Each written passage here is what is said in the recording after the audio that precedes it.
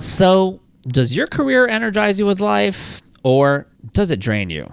Recent Gallup polls show that a whopping 70% of us feel disengaged in the workplace. There's just gotta be a better way.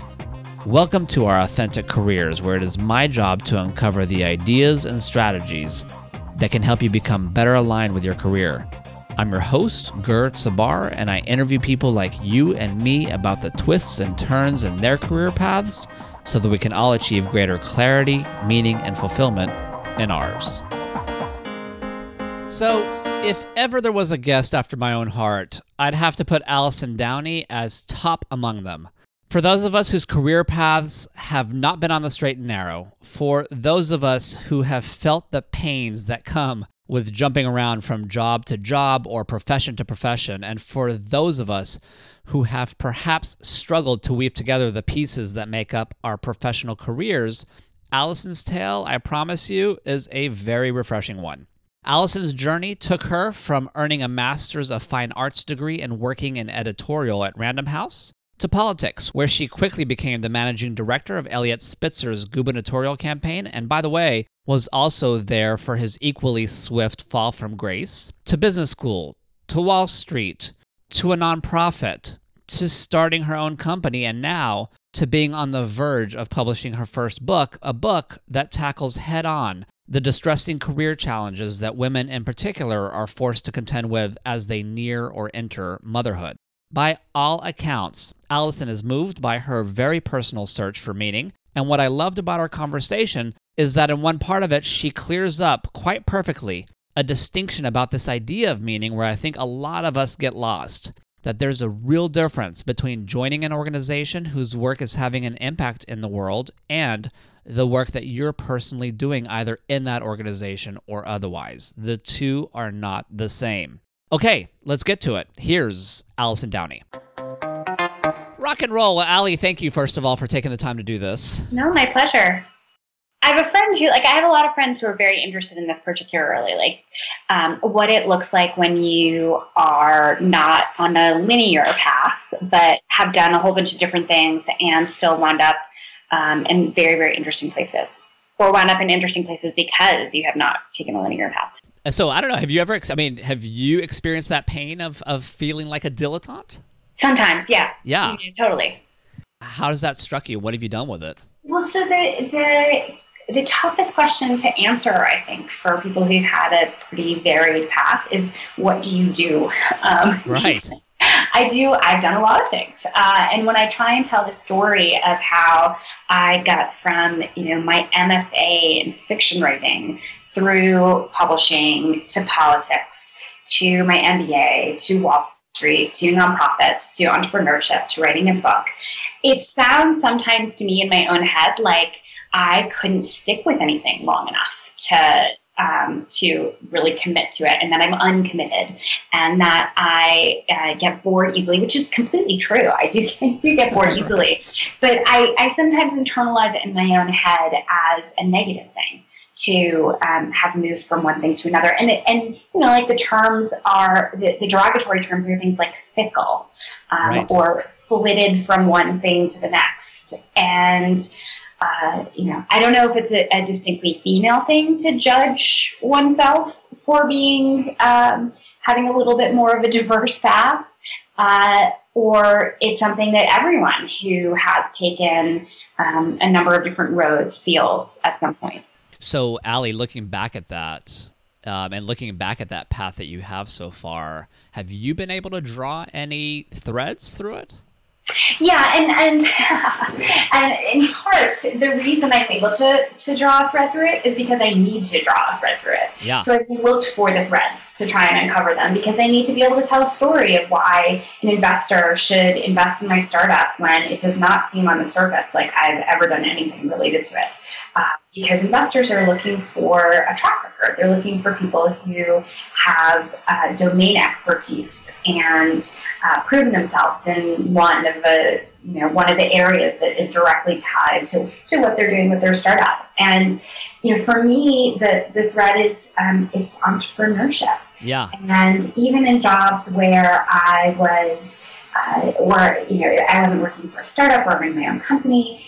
they were jobs that had required an entrepreneurial mindset, that you were given some tools and you had to build the thing yourself. Allie, let's take a little bit of a step back. Do you ever think about the concept of purpose or mission or what it is that you're doing here on this planet? Yes, all the time. So I think being a parent has really amplified that for me. Yep. And I always wanted to do something meaningful. I never really knew what I meant by meaningful, but meaningful was always something that was in the back of my mind and something that was important to me. I wanted to kind of put my stamp on the world in some way. But being a parent, I feel like it's not just about, aiming for an overall career with purpose or meaning, but making sure every day has some level of meaning, because you have to get up and leave your kid behind every single day or every work day. And it just made it so much more tangible and real for me that I needed to be doing something professionally that was valuable to me and made me feel good about what I was doing professionally. I had a conversation with someone recently about how I was in this really demanding job, and it felt like it was going to be the worst thing in the world when I had young kids. But then I realized, actually, after having kids and changing jobs, that worse than being in a really demanding job and having young children is being in a job that's totally unsatisfying and having young children. Right.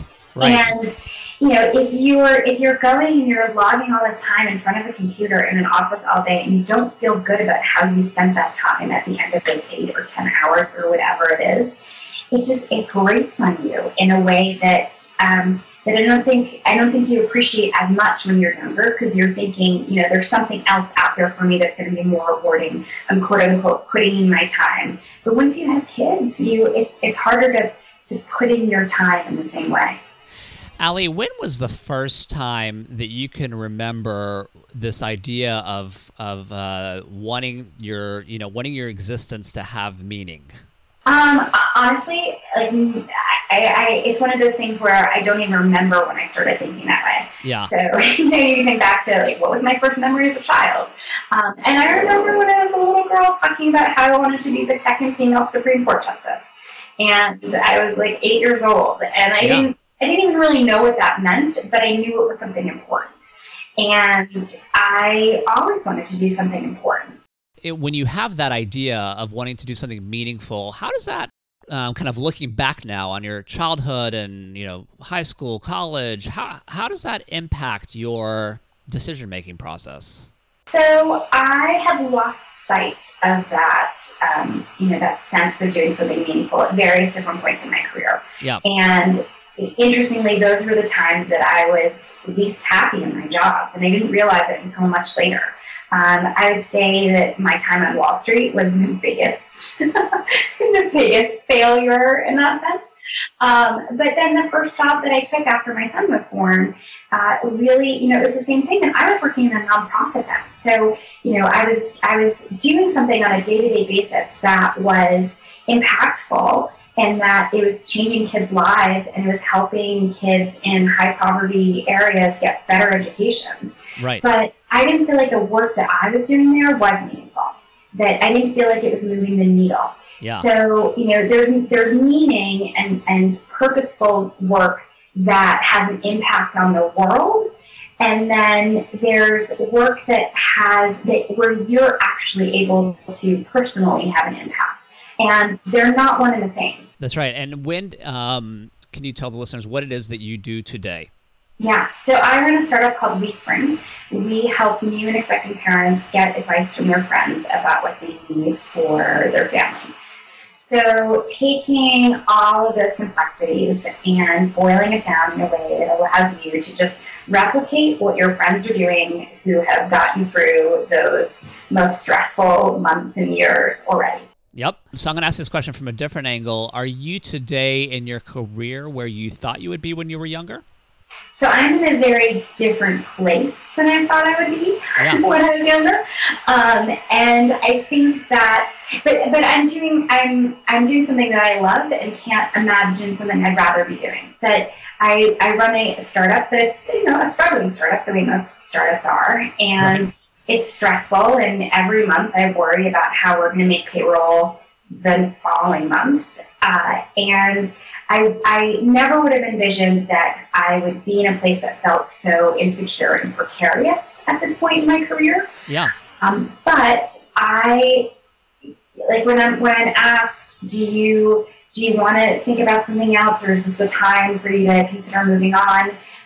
There literally is nothing I would rather be doing. It's not this, it's not this romantic, oh, there's nothing I'd rather be doing. But really, in brass tacks terms, like there is nothing else I can imagine that would be as fulfilling to me as what I'm doing right now, as miserable as it sometimes can be. Right. And so, but you said it's not where you thought you would be when you were younger. What was it that you thought, or where you would be?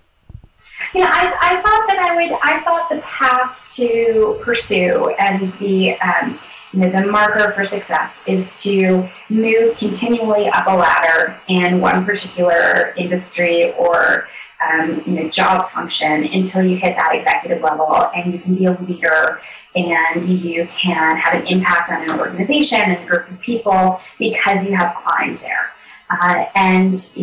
To my point earlier, it's not linear, and it doesn't have to be linear. And, I jumped ladders a few times, and every time you jump ladders, you are at risk of having to move down a couple rungs. Yep. But there also were times in my career where I jumped ladders and was able to actually move up a few rungs.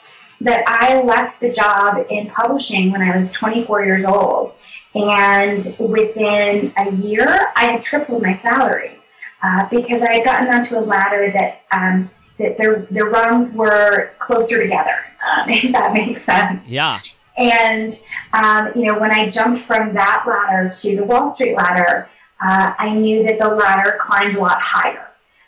So I wouldn't top out in the same way as I would have if I stayed on in politics for a long time. Walk us back a little bit. What did you study in college? I was an English major. And then what did you decide to do right out of school?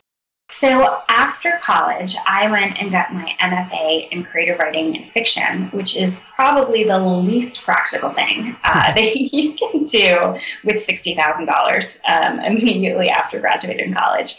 But I had this moment where, and I had been encouraged by a professor who I really loved and admired to consider applying for an MFA program. And she had done her MFA and then went on to become a college professor.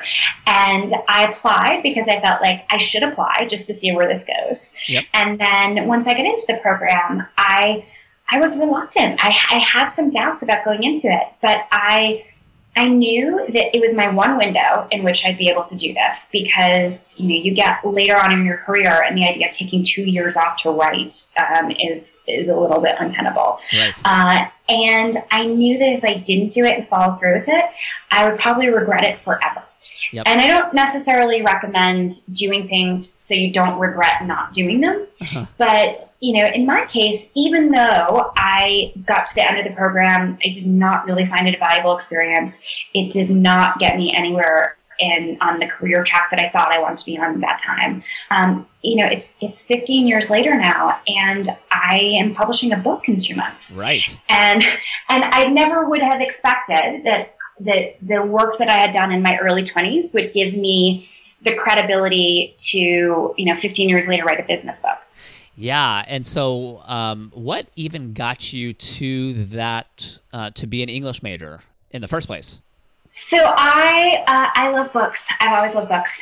Yeah. And I'd explored a lot of things. When I first got to college, I had a short-lived time in some computer science classes, which now, I'm kicking myself for not having actually learned to code right. when I was 19 years old. But I wanted to, I felt like I was a little bit selfish, but I wanted to study stuff that I loved. Yeah. And I loved reading and I loved writing. And, it's sometimes maybe a little bit hedonistic, but, you do get great analytical skills, and being able to, write well is such a valuable and undervalued at the same time skill. Yeah. Can I ask, Allie, what did your parents do, or do they do? My mom's a teacher, and my stepdad ran a number of different small businesses. So I did see that entrepreneurial example in my life when I was growing up, that he had a record store back when there were record stores. And then he owned the concession stand at some bingo hall. And then he ran a business, managing the garbage, basically at the beach in the summer. So very different things, very varied things, but things that I think he always felt a lot of reward. He had a very rewarding experience. And how would you describe the impact that they have had on your career and career decision-making processes, either explicitly or kind of implicitly by watching them? So they thought I was crazy when I wanted to quit my job at Random House and move to upstate New York to work for a congressional candidate that no one had heard of and had a very small chance of winning her race. They valued stability to an extent. And I had this job that was what all English majors aspire to, or a lot of English majors aspire to, that I was working in editorial at Random House. Yep. They were kind of shocked and taken aback, but of course, like I said, that they would support me in whatever I wanted to do. And 10 years later, when I needed to call my parents and tell them that I was soon after having a baby and, with a husband in grad school, that I was going to quit my reliable, well-paying job in a nonprofit to start a company. I was just as nervous as I had been to tell them that I wanted to leave, New York City and go work in a congressional campaign. Yeah. And, when I got up the courage to talk to them about it. And then one of the first things my mom said to me was, you make the best career decisions that don't look to anyone else like good career decisions. Right.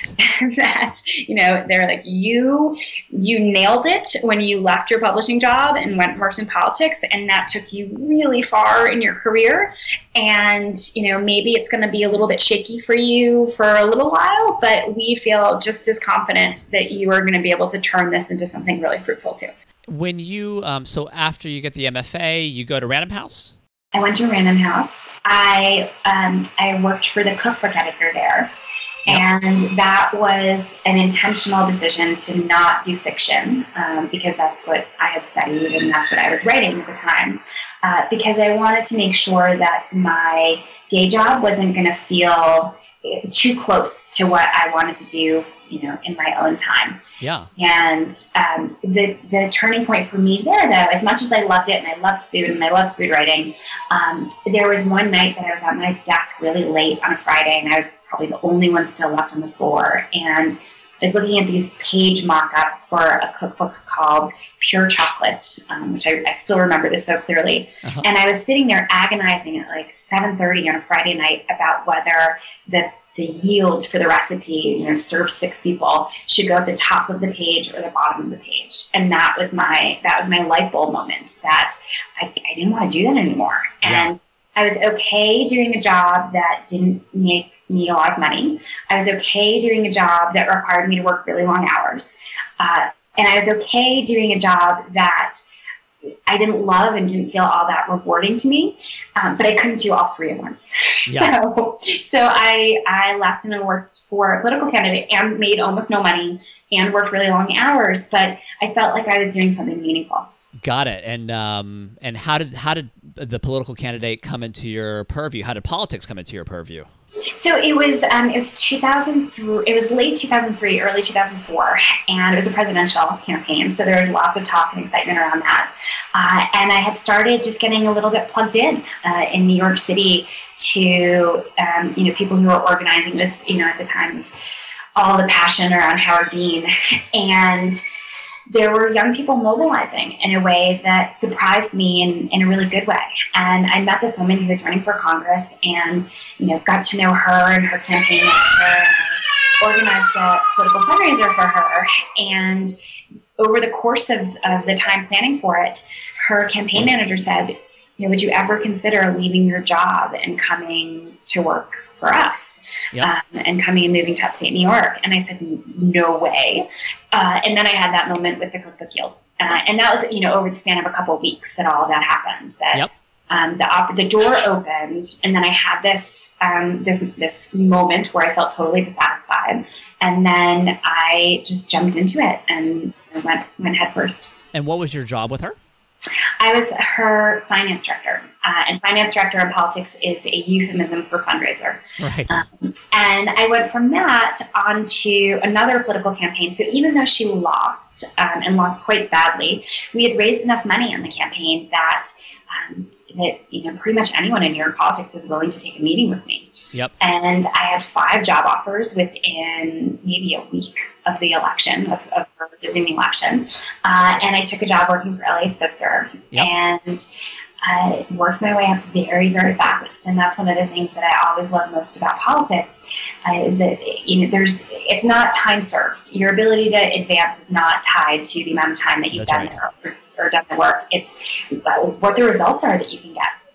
So over 2 years, I went from being the most junior person on the fundraising team to running his re-election campaign. Yeah. And, when I was 27, I was put in charge of the inauguration and given a $1.5 million budget and a mandate to do something that was different and exciting. And that was it. And I could just take that and run with it and do whatever I wanted. And I still think of that as my jubilee, that, Jimmy Fallon was the MC, and James Taylor performed, and Natalie Merchant, and we had 20 different restaurants from all over New York State do this food festival. And It was just really exciting and empowering. Yeah. And, still probably the most exciting thing, or the most exciting single thing that I've done professionally. So you're doing this, and then you're having the most exciting thing you've done professionally, and then it comes to a most exciting rapid end. Yeah. What is that like? So I continue to admire Eliot Spitzer and respect him, and he was very loyal to his staff, and I admire and prize that. But he was a terrible governor. Uh-huh. And he was a terrible governor because he operated like a bull in a china shop and very quickly lost the respect of most of the elected officials in Albany, and as that happened, lost the respect of a lot of New Yorkers. Yep. So even before the spectacular end to his governorship, things were pretty miserable.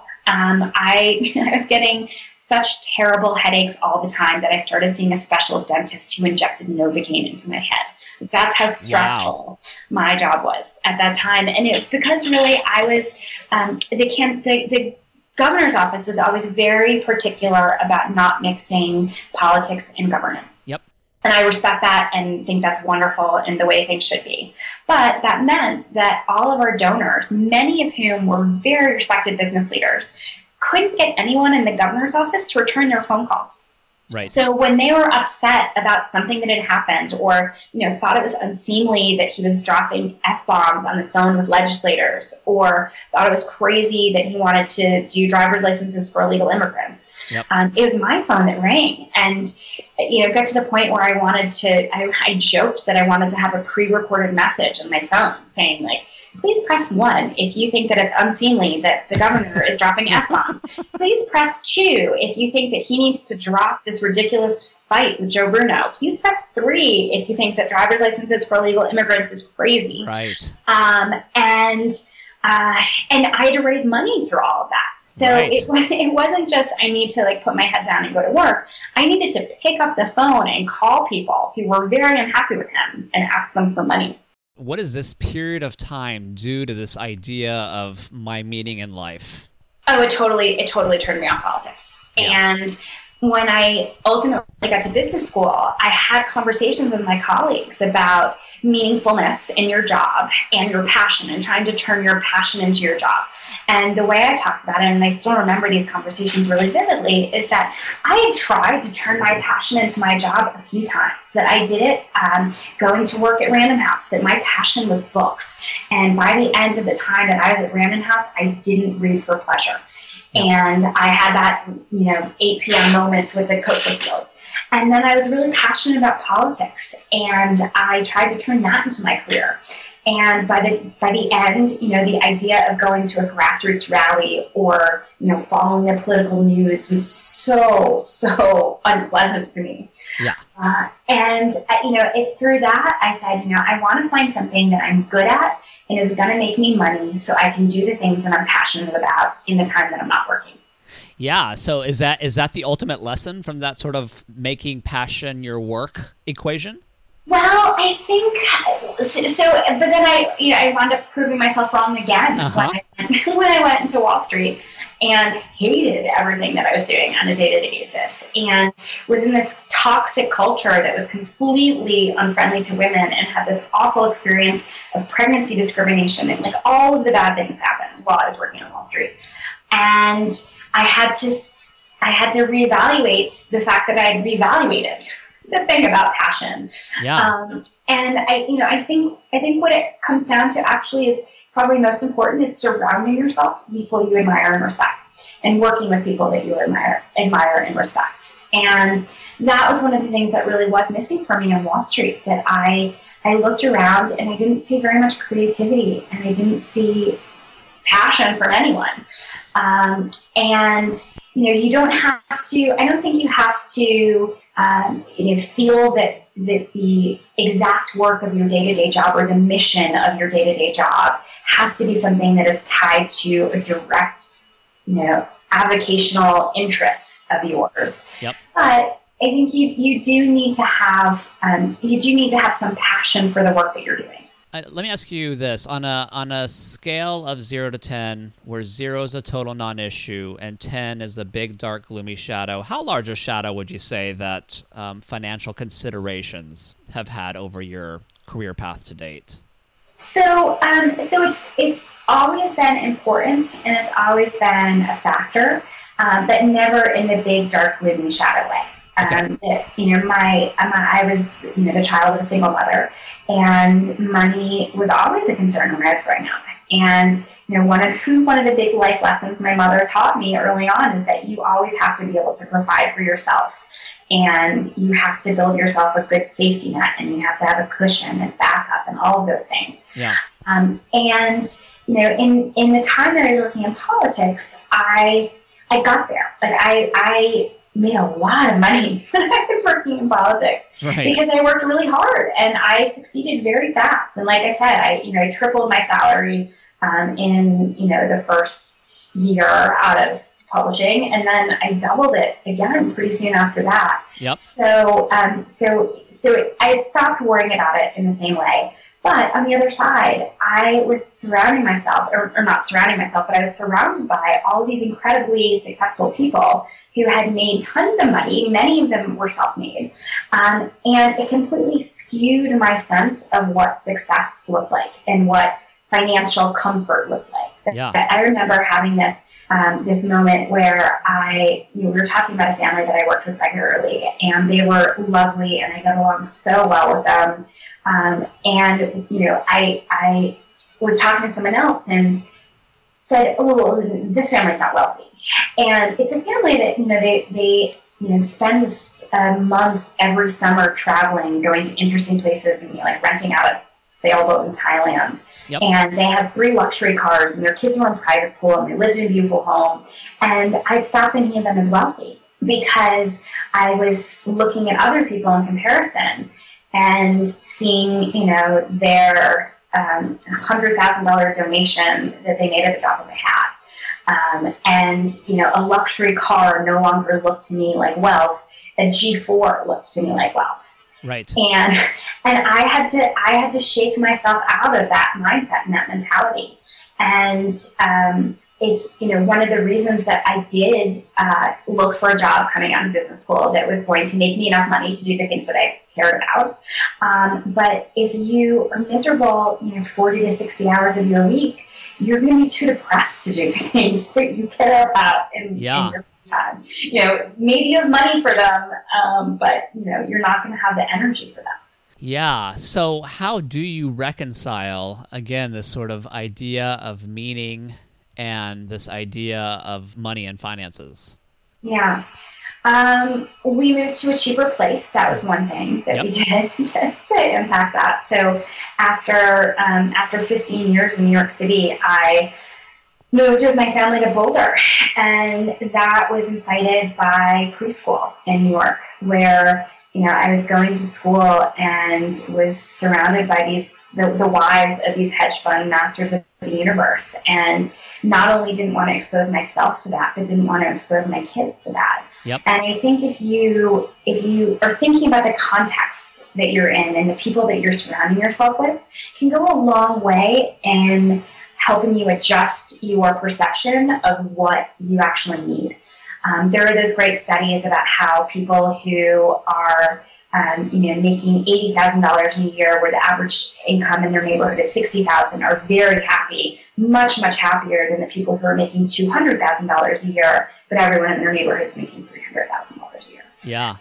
So I think context is important. I think that you have to live within the reality that is, the world that we're in, where childcare is more expensive than college in a lot of places. So if you have children, your financial standing has to be a big part of the equation of how that works, because you can't afford childcare on a lot of salaries these days. And same at the other end of the spectrum, and paying for kids' college education. So I think you do have to make more compromises as a parent, but you also can, I think, make some choices that are going to free you up to live a little bit more frugally. So you do the politics thing, you go back to business school, you do the Wall Street thing. How do you get to starting your own business? So after my son was born, I set out to look for a new job. That I had that awful experience on Wall Street of pregnancy discrimination. And I decided I wanted to go do something that would be a home run success for me, pretty much no matter what. I talked to a headhunter and I said, I want to be able to do this job with two hands tied behind my back and blindfolded. And I took a job at a nonprofit fundraising, which, I'd raised tens of $millions for Democratic candidates. I could fundraise. I knew how to fundraise. That was something I knew how to do.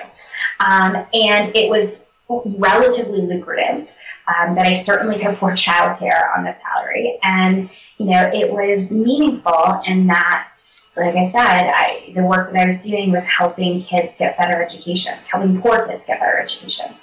Yep. But the problem really was that the work that I was doing didn't feel like it was moving the needle. And it didn't feel like it was having an impact on the organization in a way that was important to me. And I had my epitome moment there was sitting in a room with 40 middle managers at some conference center in St. Louis for an offsite, and looking around and realizing that I never was going to be able to affect change in this organization. Yep. And that the work that I was doing wasn't going to make a difference or a meaningful difference. And that really is what was the lead up to my startup. And that was actually, my husband and I jointly started building this company at night and on the weekends. And that's really what ties into what I was saying about how, even worse than being in a really demanding job is a job that's completely unsatisfying to you. Yep. Because I did my day job and then was so bored by it that after my son went to bed, I'd work from 7 to midnight doing this other thing and getting this company started. Yeah. And I had that epiphany where I realized I couldn't do my day job anymore, and took a big flying leap into entrepreneurship and knew that I wasn't going to be getting a salary for a while. Knew that we were going to be depleting our savings in a really big way, but felt like it was a long-term investment, that I was investing in our kids' future by taking this leap that was going to help me be more happy and productive and excited about being a parent, because I liked what I did every day. Allie, did I hear you correctly? You mentioned discrimination in Wall Street. Can you tell me a little bit more about that? Yeah, so when I was pregnant with my first child, I was working on Wall Street at Credit Suisse, and I was killing it. I mean, I hate to use that term, killing it, crushing it, but I was bringing in billionaire families to meet with the bank, with the CEO and COO of the private bank, and doing all of the things that were a clear marker for success. Yep. And had a meeting with the managing director for my division in New York, and he sat me down and said that he felt that I was the best hope for success out of my MBA class, because it's a field with notoriously high attrition. That's something like 80% attrition within 2 years. Yep. So it meant a lot that, he thought that I was going to be a success. And I was pregnant at the time, and I remember I had just told him that I planned to only take 6 weeks of parental leave because I wanted to get back to it right away, and I wanted to continue growing the business and building the business. And it was really only a few weeks after that I had some pregnancy complications and was told by my doctor that I needed to be off my feet, period, full stop. Yep. That I was 23 weeks pregnant, and if I didn't, there was a chance I would have the baby early, and there was a good chance the baby would not survive if I had the baby that early. So after that happened, I started reaching out to my office. I immediately called my office and emailed my office from that doctor's meeting, and I left messages basically saying that I had this appointment with my doctor. My doctor said I had to be off my feet, but I wanted to keep working, and I wanted to talk to someone there about how to make that happen. Yep. And how I could get the support that I needed to continue doing all the things that I'd been doing up until that point. And no one called me back. Wow. I called every other day and emailed every other day for 2 weeks and got no response. Your manager, no one? No one. Wow. HR, my manager, the managing director, nobody would return my phone calls. And I finally wound up asking my doctor if she had had any patients who had a similar experience. And not only am I now lying in bed Googling about preterm labor, but I'm now lying in bed Googling about employment discrimination and pregnancy discrimination. And my doctor advised that I start copying her on my emails to my office, so I could, put it out there very clearly that I was capable of continuing to work. It just needed to be at home. Yep. And that's when I finally heard from HR, and they called me and said, on Monday, here's the phone number you should call to initiate your disability leave. And no call from my manager, no call from anyone who worked within my division. And that was the last time I heard from anyone at Credit Suisse. Wow. So I knew after that there was no real hope for me to be able to go back, that anything I had done in the time that I had been there after my MBA was going to dissolve if I was completely offline for the second half of my pregnancy and then a little time to recover afterward. And it was just so disheartening that I looked at the ratios on Wall Street and in my own office as a challenge. I looked at it as a challenge in the best sense of the word, that, I had more mettle, I was more determined, I was going to prove everyone wrong that you couldn't do this. And I was empowered by it. And I felt like I was the last person on earth who would ever be the victim of pregnancy discrimination. Right. I still wound up the victim of pregnancy discrimination. Right. Wow. That was what led to my book. Yeah, I was going to say. Yeah. So after running WeSpring for a year, or a little more than a year, started talking to some friends who were in publishing who said, you should write a book and you should market it to the people who are WeSpring users. And I certainly did not write a book. Who are what? Who are WeSpring users. So write a book that's going to be tied into the audience that you've already built for your startup. Got it. And the last thing on earth I wanted to sit down and write was a manual for picking baby products. That feels like the opposite of meaningful to me. And the experience that I had was still really raw and still so kind of important to my self-identity. And writing a book to help other women avoid that very same situation felt like something that would help me start to heal from that terrible experience. And I set out to write the book that bridges the gap between lean in and what to expect when you're expecting. Because the pregnancy books that are out there right now don't take into account that you have a life going on outside your body. Yeah. And how did you find that experience of writing that book? It was exhausting. On a day-to-day basis, I was kind of miserable and hated it. I remember, at the end of every day, I had such bad neck and shoulder cramps because I would kind of sit clenched at my computer all day typing. And it's isolating. And, it's one of the reasons that I decided not to pursue writing after my MFA, that I need to be around people. I need to interact with people. I loved having a finished product. So yep.